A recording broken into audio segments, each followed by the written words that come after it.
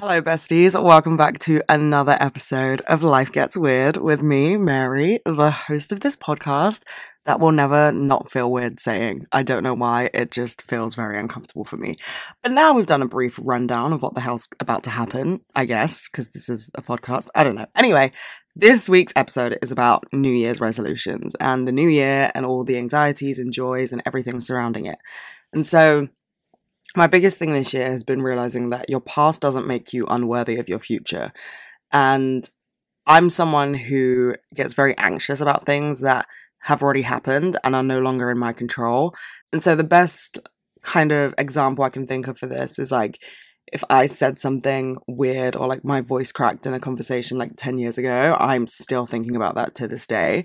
And obviously that's just like a tiny thing, but on a bigger scale, I think that as humans, it's actually really healthy to admit that you've done bad things and that you've done good things and you've done mediocre things because, you know, there's that age-old idea of like, there aren't bad people, there are just people who do bad things. But this is where I disagree. I do think there are some people who are inherently bad. Our social landscape, our political landscape, everything kind of, you know, confirms those suspicions for me. I do believe that there are bad people. Because if there weren't, then the world would be a very different place. So that's not to say necessarily that they're an evil, but there are just some people who like continuously do bad things and like seek out making other people upset, as opposed to just people who do bad things or have done bad things. My understanding of that is that you have the ability to recognize that what you did wasn't the best decision and you've grown from that. And so you can't really hold yourself to those standards of, you know, I did one bad thing a couple years ago, like I don't deserve any good, or like I fucked up so bad, like I don't deserve to be loved or whatever. Like that mentality isn't really gonna take you places. You know, it's so easy to feel immense guilt surrounding like fuck ups or bad things you've ever done. But that just is further proof that you're not a bad person. The sheer fact that you felt that guilt, the remorse, the fact that you are willing to change and put in the work is proof that you're not a bad person. And so that then means that you are not unworthy of anything that happens to you that's good because of this one or two or three or however many bad things you think you've done. If you're not a bad person, then you know, why do you feel that you're unworthy of these things? And when I say like bad people, I'm not generalizing. Like this is not like a big group of society I'm talking about. I'm talking like Ted Bundy, you know, like he's a bad person. I'm not going to sit here and be like, no, he's just a normal person who did bad things. No, he's a bad person. There is no argument here. But like, I don't know, you were a bitch when you were 16. Like, you're not a bad person. You were just a hormonal teenager and you live and you learn.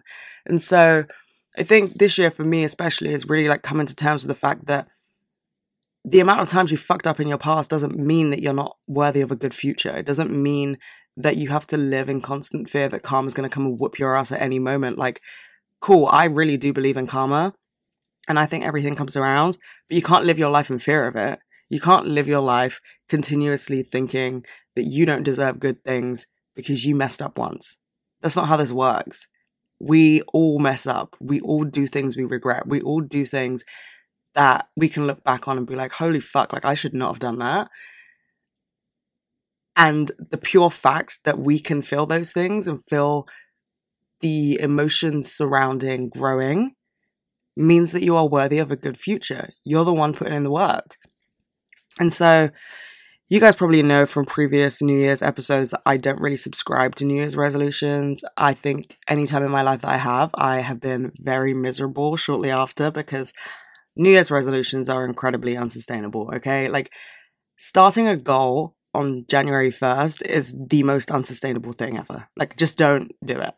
Like, I don't know. You can have goals and aspirations for the incoming year, but there's this whole thing about a New Year's resolution that's like, you have to start on January 1st and like you have to be a completely different person by December 31st. Like, that's just not sustainable. You can't keep up with that.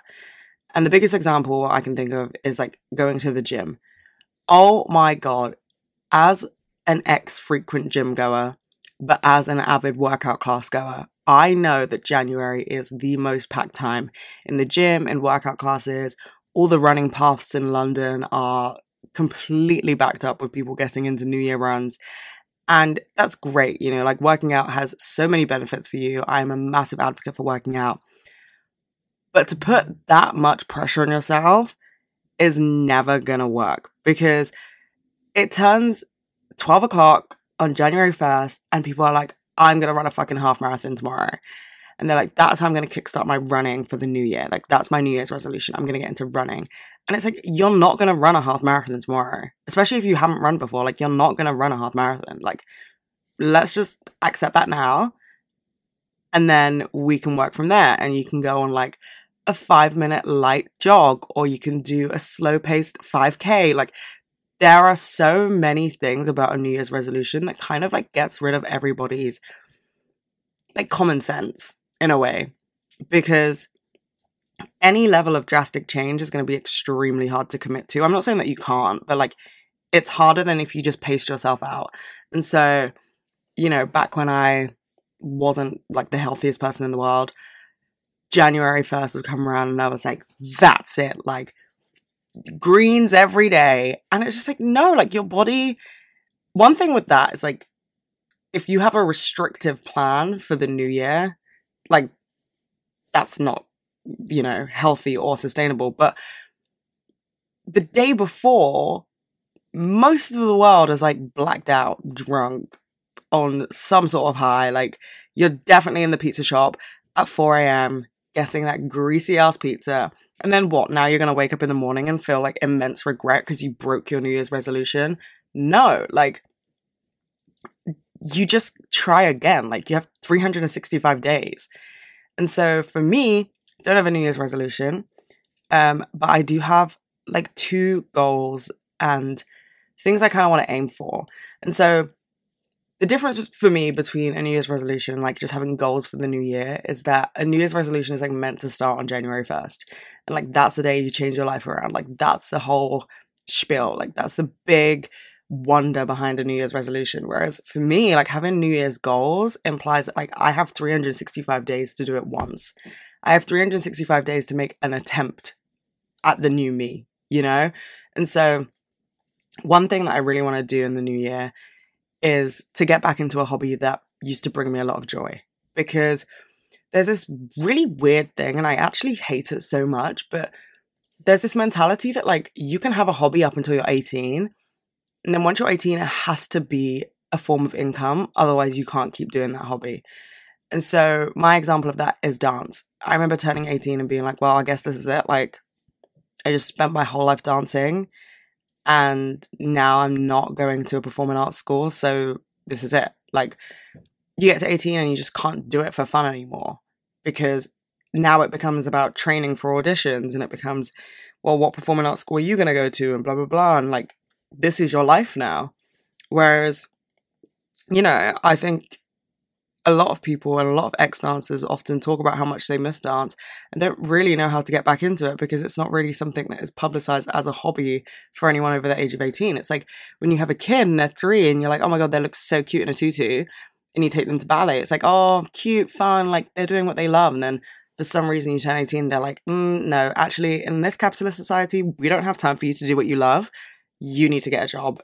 And if it's not your hobby, then figure it out, And I don't know, I like really miss acting, and just like the confidence it gave me and like how it helped me move through the world. And so I kind of want to get back into acting and like take adult acting classes. Who knows where it will lead me, what it will do, but I just think it would be nice to like reserve some time for things that always made me feel good. And working out is definitely my form of self-care on a much more regular basis. Like, I will work out 6 times a week because it's now a part of my routine and it like helps my day get started. But honestly, at this point, I've been working out for so long that it just doesn't feel like something that I'm like actively doing. I'm more so like just in Like, I'm just going through the motions of it because it's a part of my routine.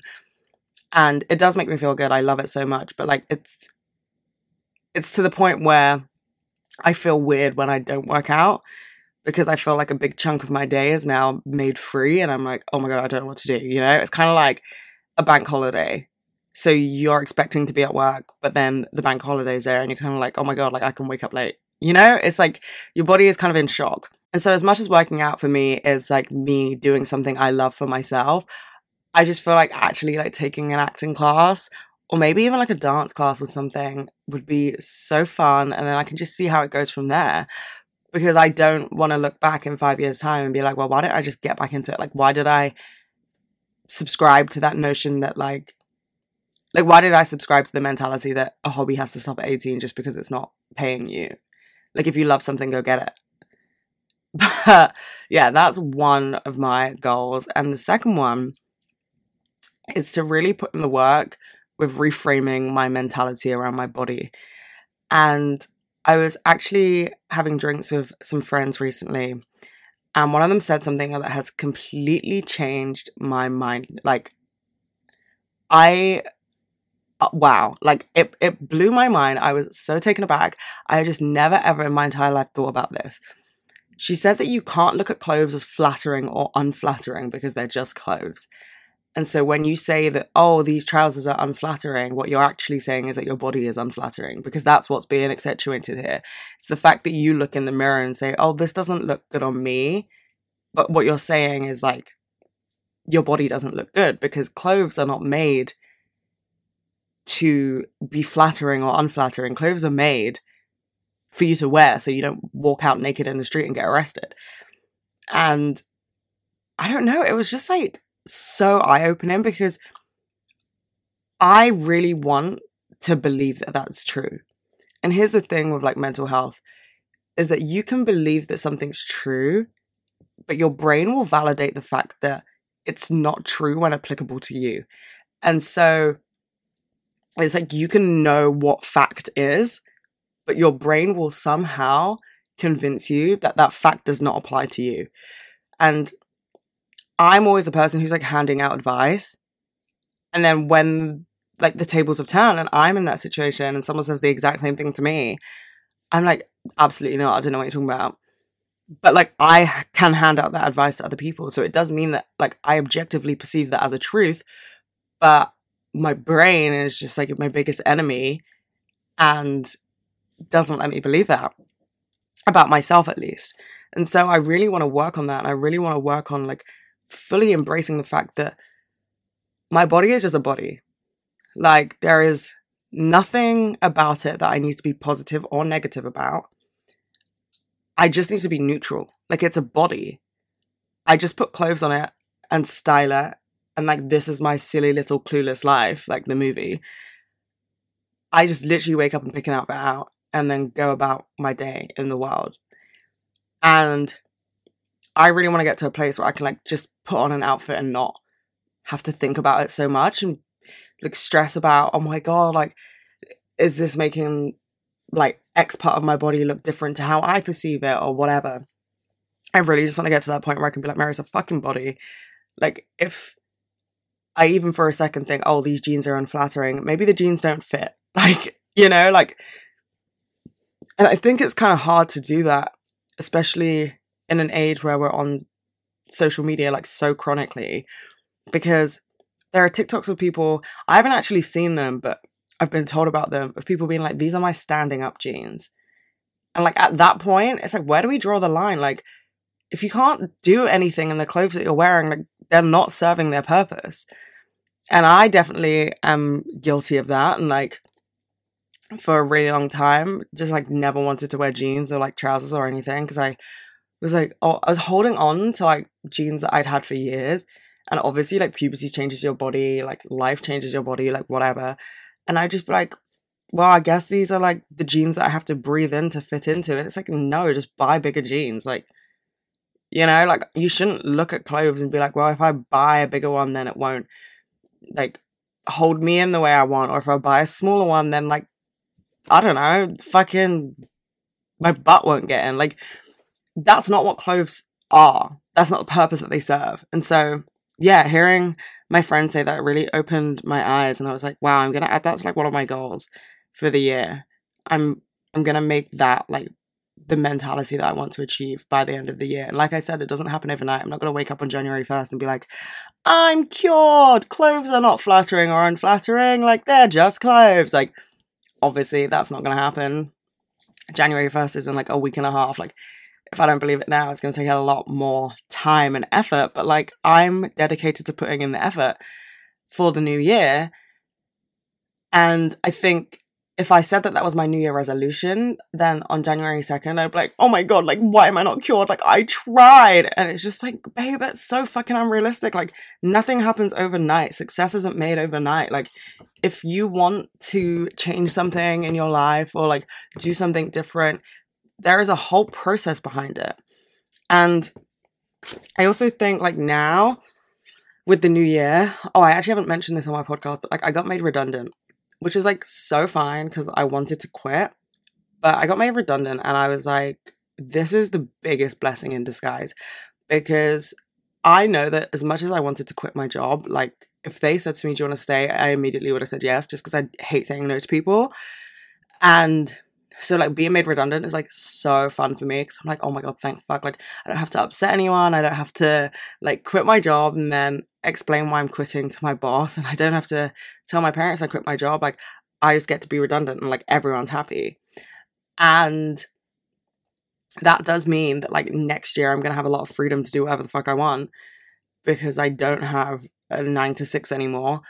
But even with all that time, it's like, who knows what might happen? Who knows what might change? Like you could have all the time in the world in the next year and you're going to make a New Year's resolution that limits you to a day, like literally 24 hours. Like it just doesn't make sense. Like the idea of New Year's resolutions really pisses me off. I just don't think that's like, it just doesn't work. It just never works. No one keeps a New Year's resolution. Just say to yourself, like, my goals for next year are this. My aspirations are. Because when you say, like, your goals and your aspirations, blah, blah, blah, they're, like, a work in progress. And so you go into the next year and, like, you just plant the seed. No one's saying that the tree has to be grown by December 31st. But within the next year, within the 365 days of 2023, like you plant that fucking seed for the life that you want and you deserve. You don't wake up on January 1st and plant your seed of your new life and then wake up on January 2nd and there's a whole new tree in your backyard. That's not what happens. And I think that we need to take it a lot more seriously, like the meaning behind these goals and resolutions, because for a lot of them, if not like 99.9% of them, cannot be done in 24 hours, cannot even be done in a month. Like, you need to plant the seed and look after it and look after yourself and let it grow. But that also means like you cannot be so hyper-focused on that thing. Because it's like if you plant something, if you plant a flower, you plant a tree, whatever, if you just sit there and watch it, and like expect it to grow, like you're going to spend forever just staring at this patch of soil and you are going to miss the world moving around you because you're so focused on growing this one idea. This one thing that you have let limit your entire year is a New Year's resolution. If your goal is to, I don't know, fucking run a marathon, write a book, anything, you start in January. You say, here are my plans, here's what I want to achieve. And you have the whole year to make the first step, to make the first jump. That's what a New Year's goal is. A New Year's resolution is just some bullshit thing that we subscribe to that makes everyone feel bad about themselves in February. And then we do it all over again because February starts and then everyone's like, January was a trial month. And then we just get to the end of the year and we're just super disappointed because we put so much pressure on ourselves to achieve these like extraordinary things, I'm sure, but like good things take time.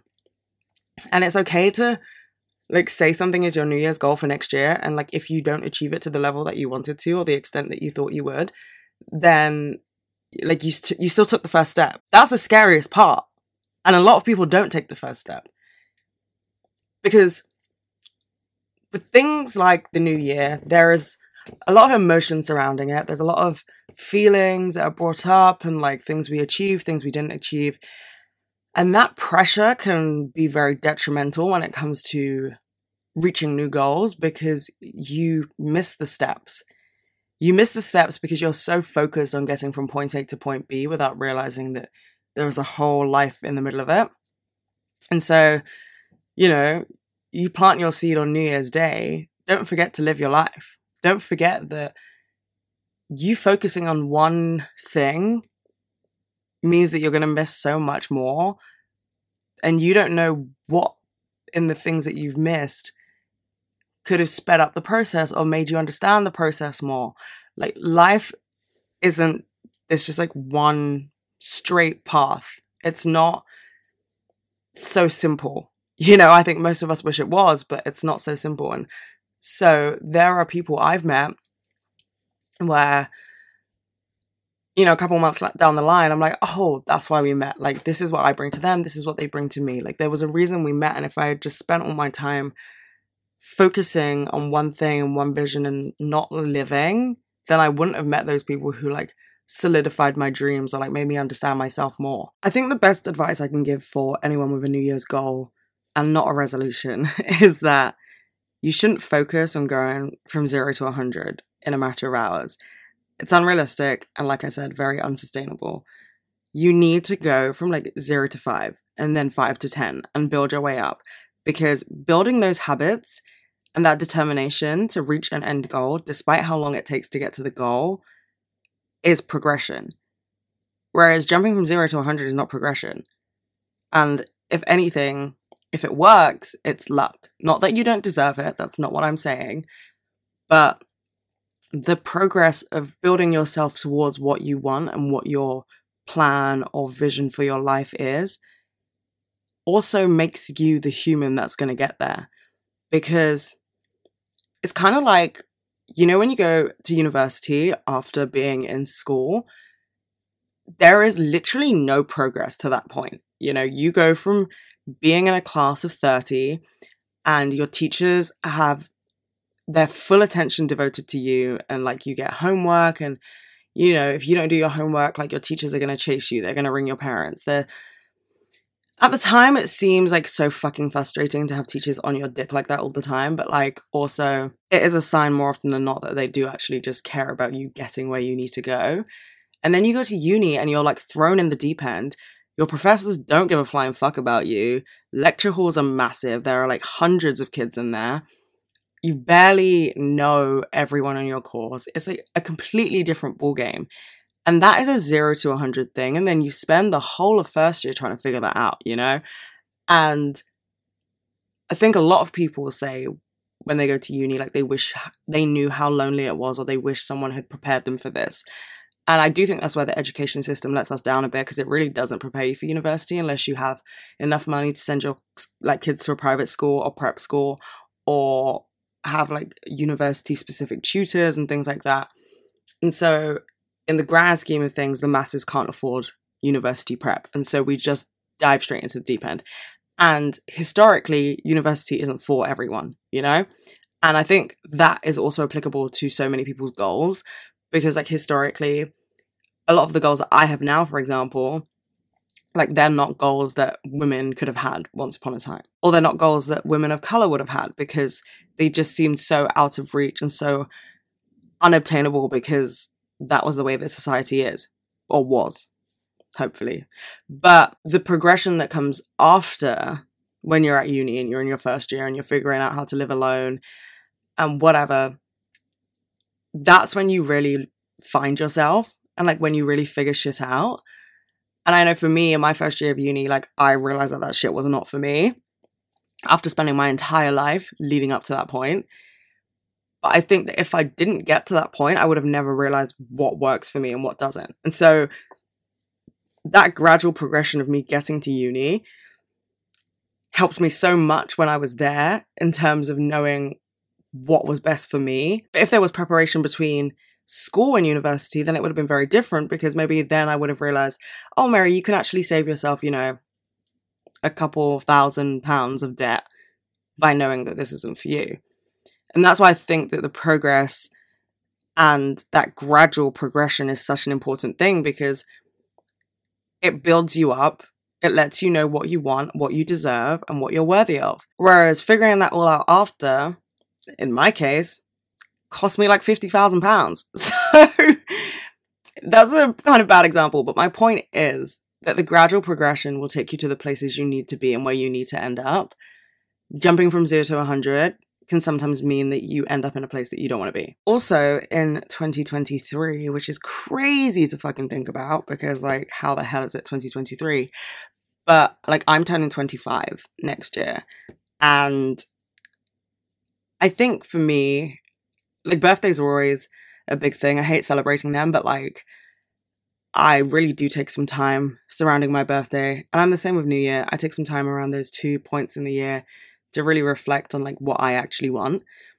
And I think this year I got very, like, wrapped up in, like, trying to be Miss Social and, like, actively trying to not be depressed and, like, not be the depressed friend. And even though the year was great, this year was amazing in so many ways. I met so many incredible people and learned so much. I think that because I was so wrapped up in, like, doing everything I could to, like, be social and have a job and, like, keep everyone happy and things like that, I kind of feel like I missed out on the year a bit. Even though I can objectively say I had a good one, I feel like I wasn't really living through most of it. And so that's also another thing for next year. And you can only really come to those realizations once you've lived through them. So by no means do I regret that I got so wrapped up in life this year. And I feel extremely blessed and grateful that I could have a life that didn't feel like a pain to be wrapped up in. But I now know for next year, like, I want to live more. And so I think it's just further proof that you can give yourself all these goals, but, you know, you might not even realize what that goal actually meant for you until the end of December.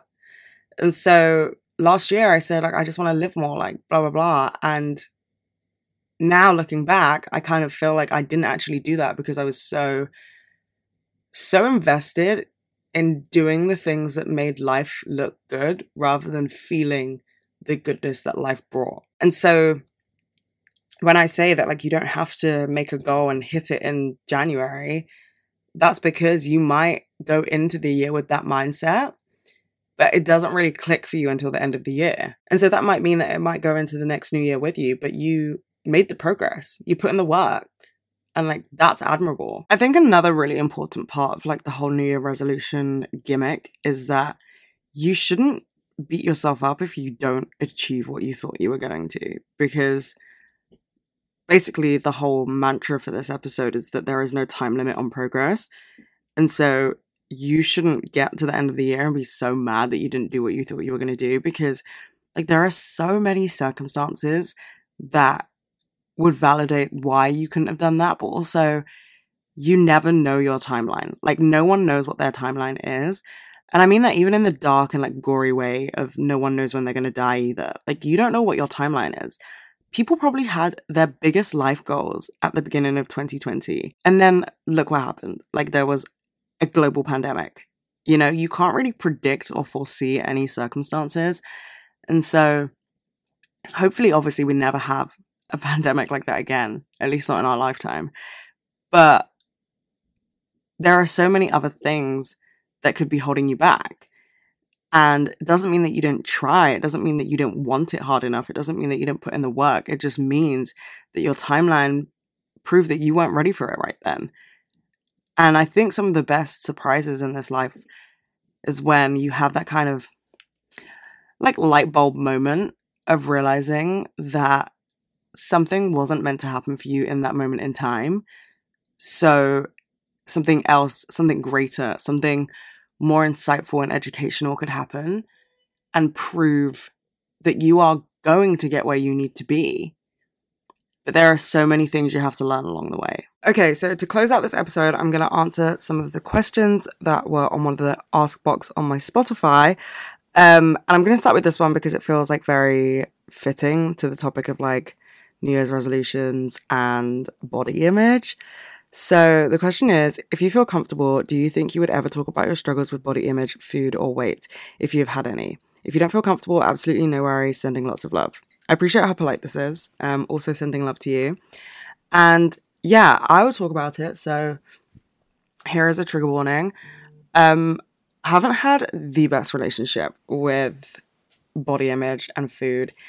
And I think, I don't really know what the root cause of it was, because I remember being younger, like a lot younger, and like having so much food freedom.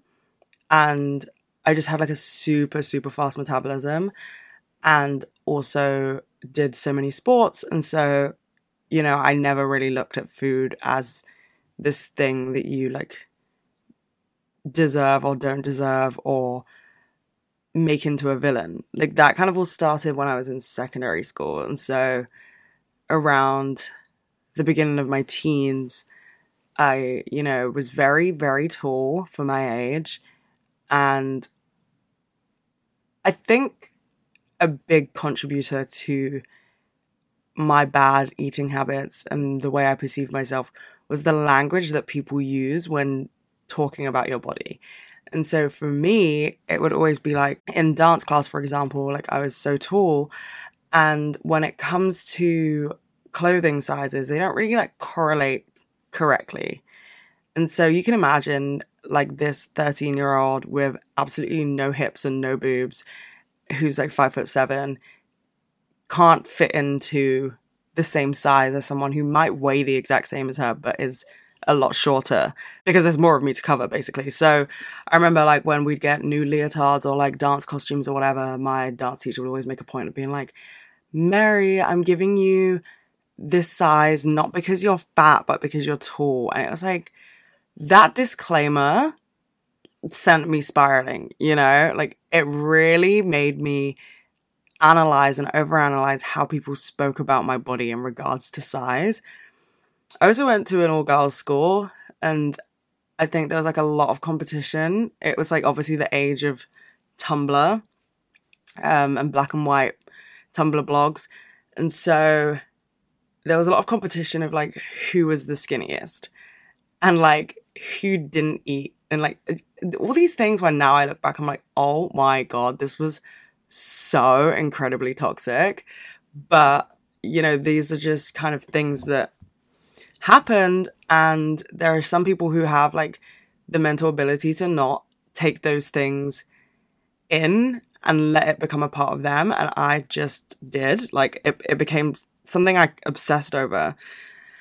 And so, yeah, I think especially like doing dance and then quitting all of my sports at the same time, it means that your body has to like readjust to not burning as much fuel as it once did. And like all these things come when you like abruptly stop a bunch of sports. And that then made me like even more nervous because my body was now changing in ways that I had never seen it before. And I already had all these like negative voices in my head from what other people had said over the years. And so I now applied it to myself. And so I'm not going to be one of those people who's like, this is what my eating disorder was, blah, blah, blah. Like, no one needs to know that. And I'm not trying to give anyone any ideas. So I won't mention any of that. But like, I just found it really, really difficult to make peace with the fact that like food is something that you just need to eat. And in terms of like what I was saying about clothing, like clothes are just things that you wear. Food is just something you eat, It's like, these are things that you just have to do.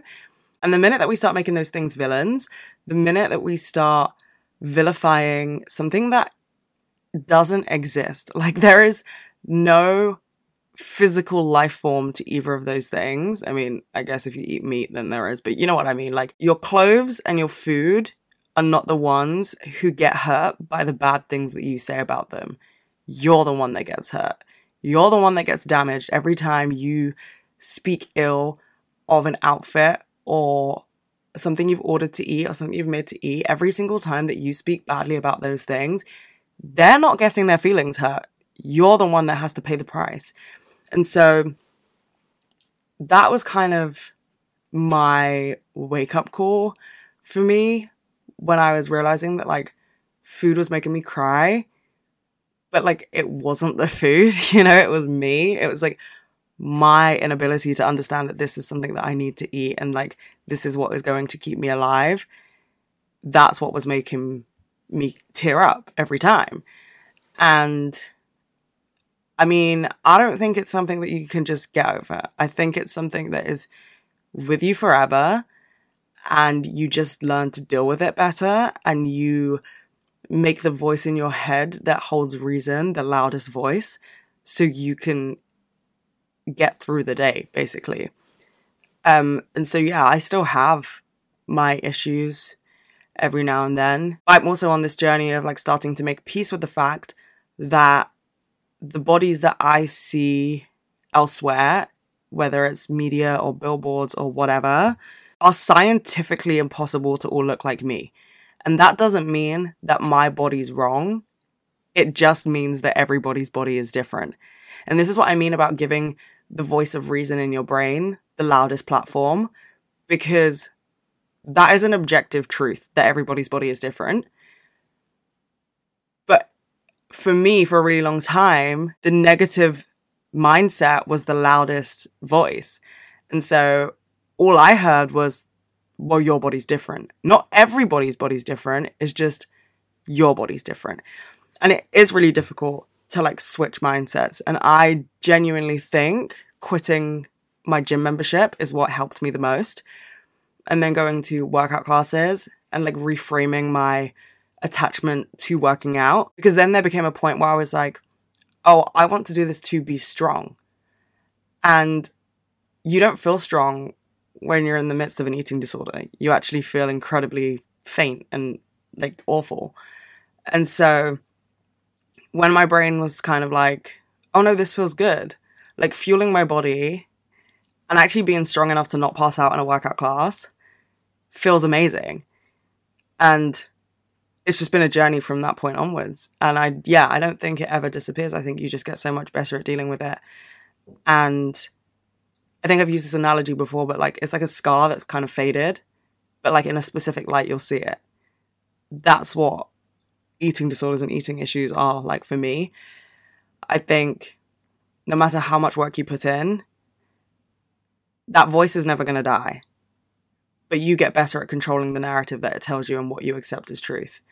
And so, yeah, I don't think it's like, oh, I used to have this body image issue and now I'm like 100% cured. Like, I don't know. I just don't think that that's real. I don't know. Maybe that's me being a pessimist, but like now I know that like 15-year-old me would be so shocked at the food freedom that I've gained.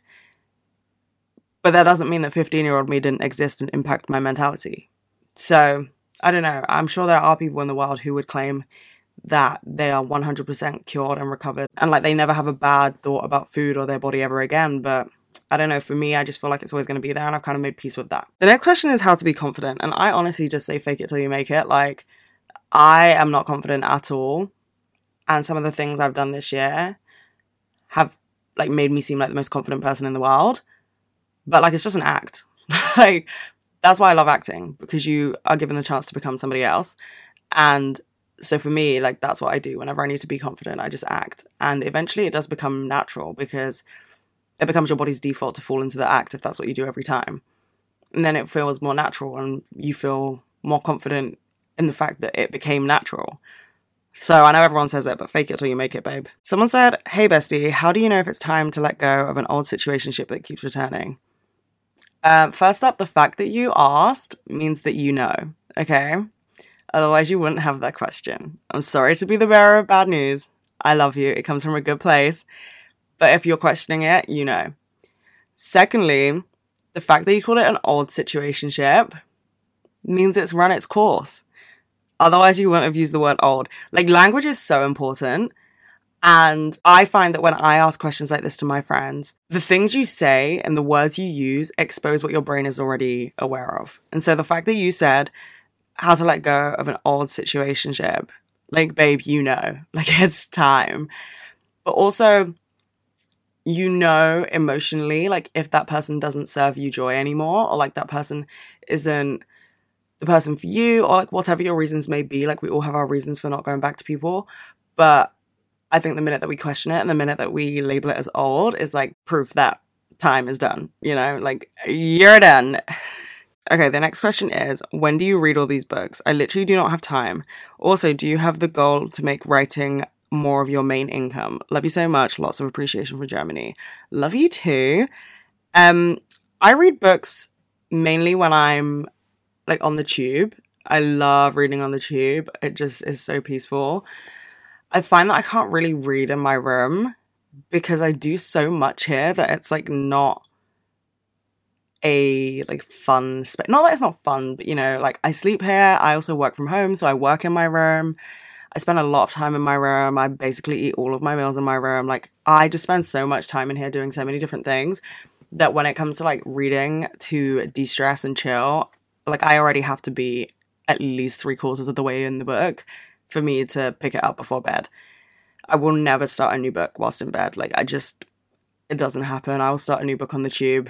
So yeah, whenever I'm commuting to different places, I always have a book in my bag.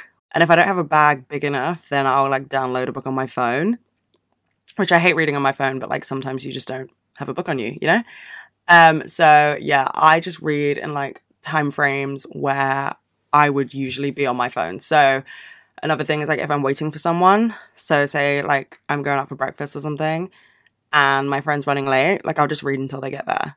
So yeah, it's just kind of the thing that kills time during my day. And as for writing, I would love for writing to be my main income. Like, I have had that dream forever. Like, I've always, always, always wanted to be a writer. I've always said that to people, and like, especially when I was younger and I did like creative writing and stuff, they'd be like, oh my god, yeah, like, you write such a good book, like, you read like so many romance books and blah blah blah. But I do not want to write a fiction book. Like, I just don't think I'd be good at it. But I would like love to write a non-fiction book. I just like don't know how to. I don't have any connections to that world at all. And so yeah, I'm kind of thinking that out. And I make money from writing on Substack, which I'm incredibly grateful for. Like, I definitely wouldn't make money from that if I didn't have an online following. And so that's like such a blessing to me that I can like use my platform to still do like what I love, which is TikTok, but also be given the chance and have people take a chance on me to like read my writing is amazing.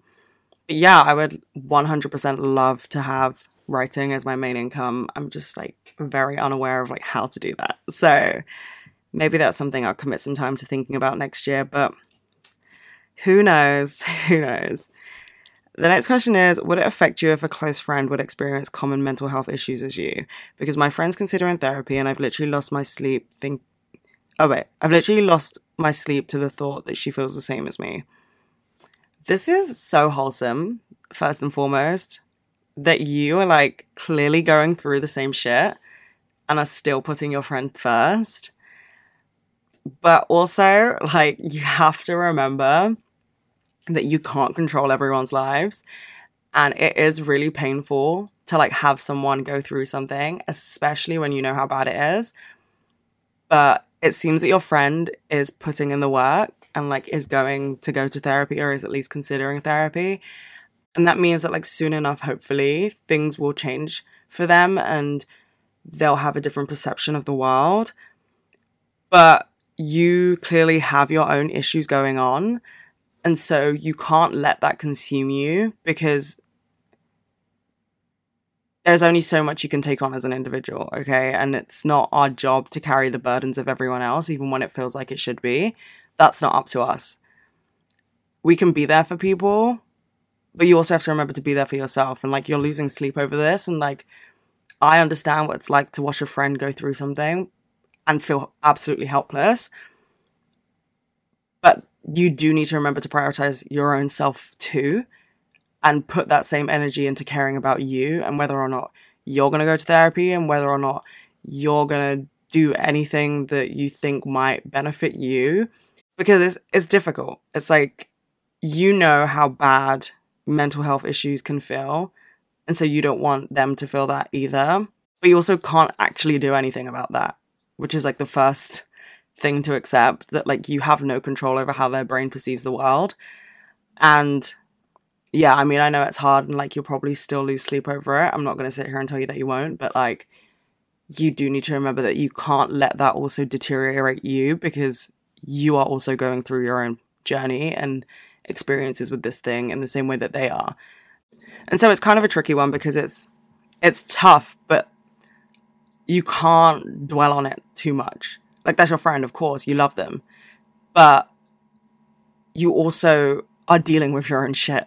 Sometimes you just have to say to yourself, like, I cannot carry everybody else's issues when I have to carry my own too, because shit gets heavy, okay? Shit gets heavy and you're going to get a back injury. So realistically, impossible.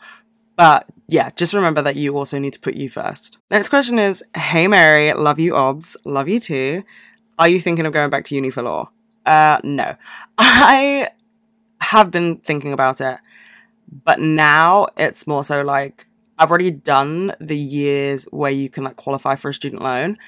So if I went to start at uni again, I'd have to pay it all up front.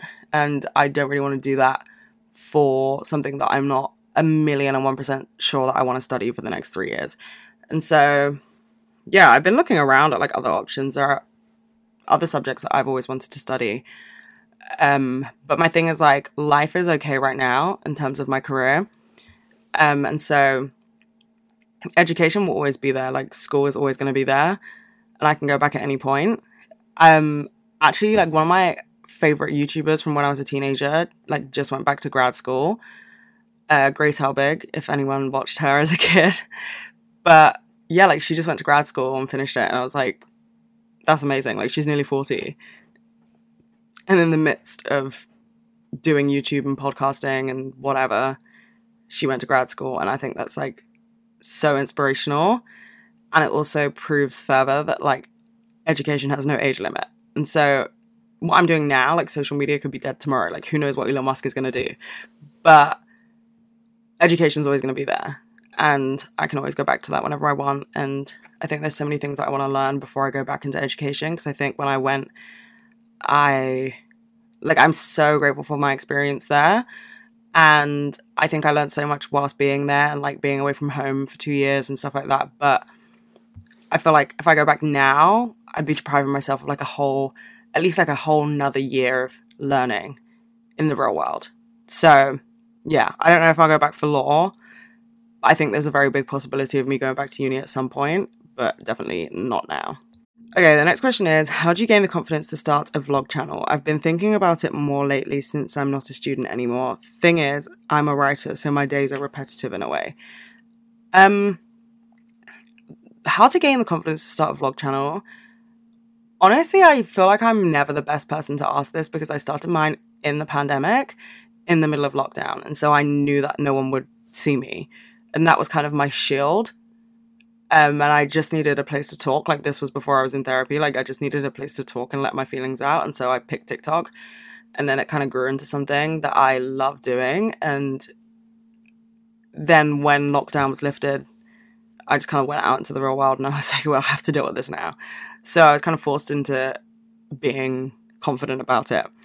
But I do think that there is nothing that makes me happier than like watching someone else live their truth. You know, when you can just tell that someone like loves what they're doing. And so if you love the idea of making vlogs and you want to do that and you think it could bring you some joy, who cares if your days are repetitive? Like, if you have something to say it, because we're also uniquely different. And even if you think your days are repetitive, to some people that's going to be like, oh my God, like, that makes me feel so much better about having days that are the same or whatever. Like, there is always someone who is going to need to see your existence in the world. And I'd say just do it.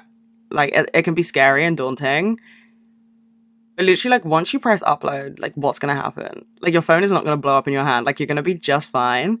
You might have a little panic attack, but it's going to be okay. I promise. And the last question, which is like a big boy, it's a big hitter, is how to not be sad anymore. I don't think anyone is ever not sad. And I've met a few people where I'm like, oh my God, you're so happy. It's actually quite scary. But it doesn't mean that they don't feel sad. I think in order to even understand and conceptualize the phrase of happy is to experience sad. And so I don't think anyone's goal should ever be to not be sad, because that's unrealistic. And it also makes being sad 10 times worse than it would have felt if we just rolled with the punches.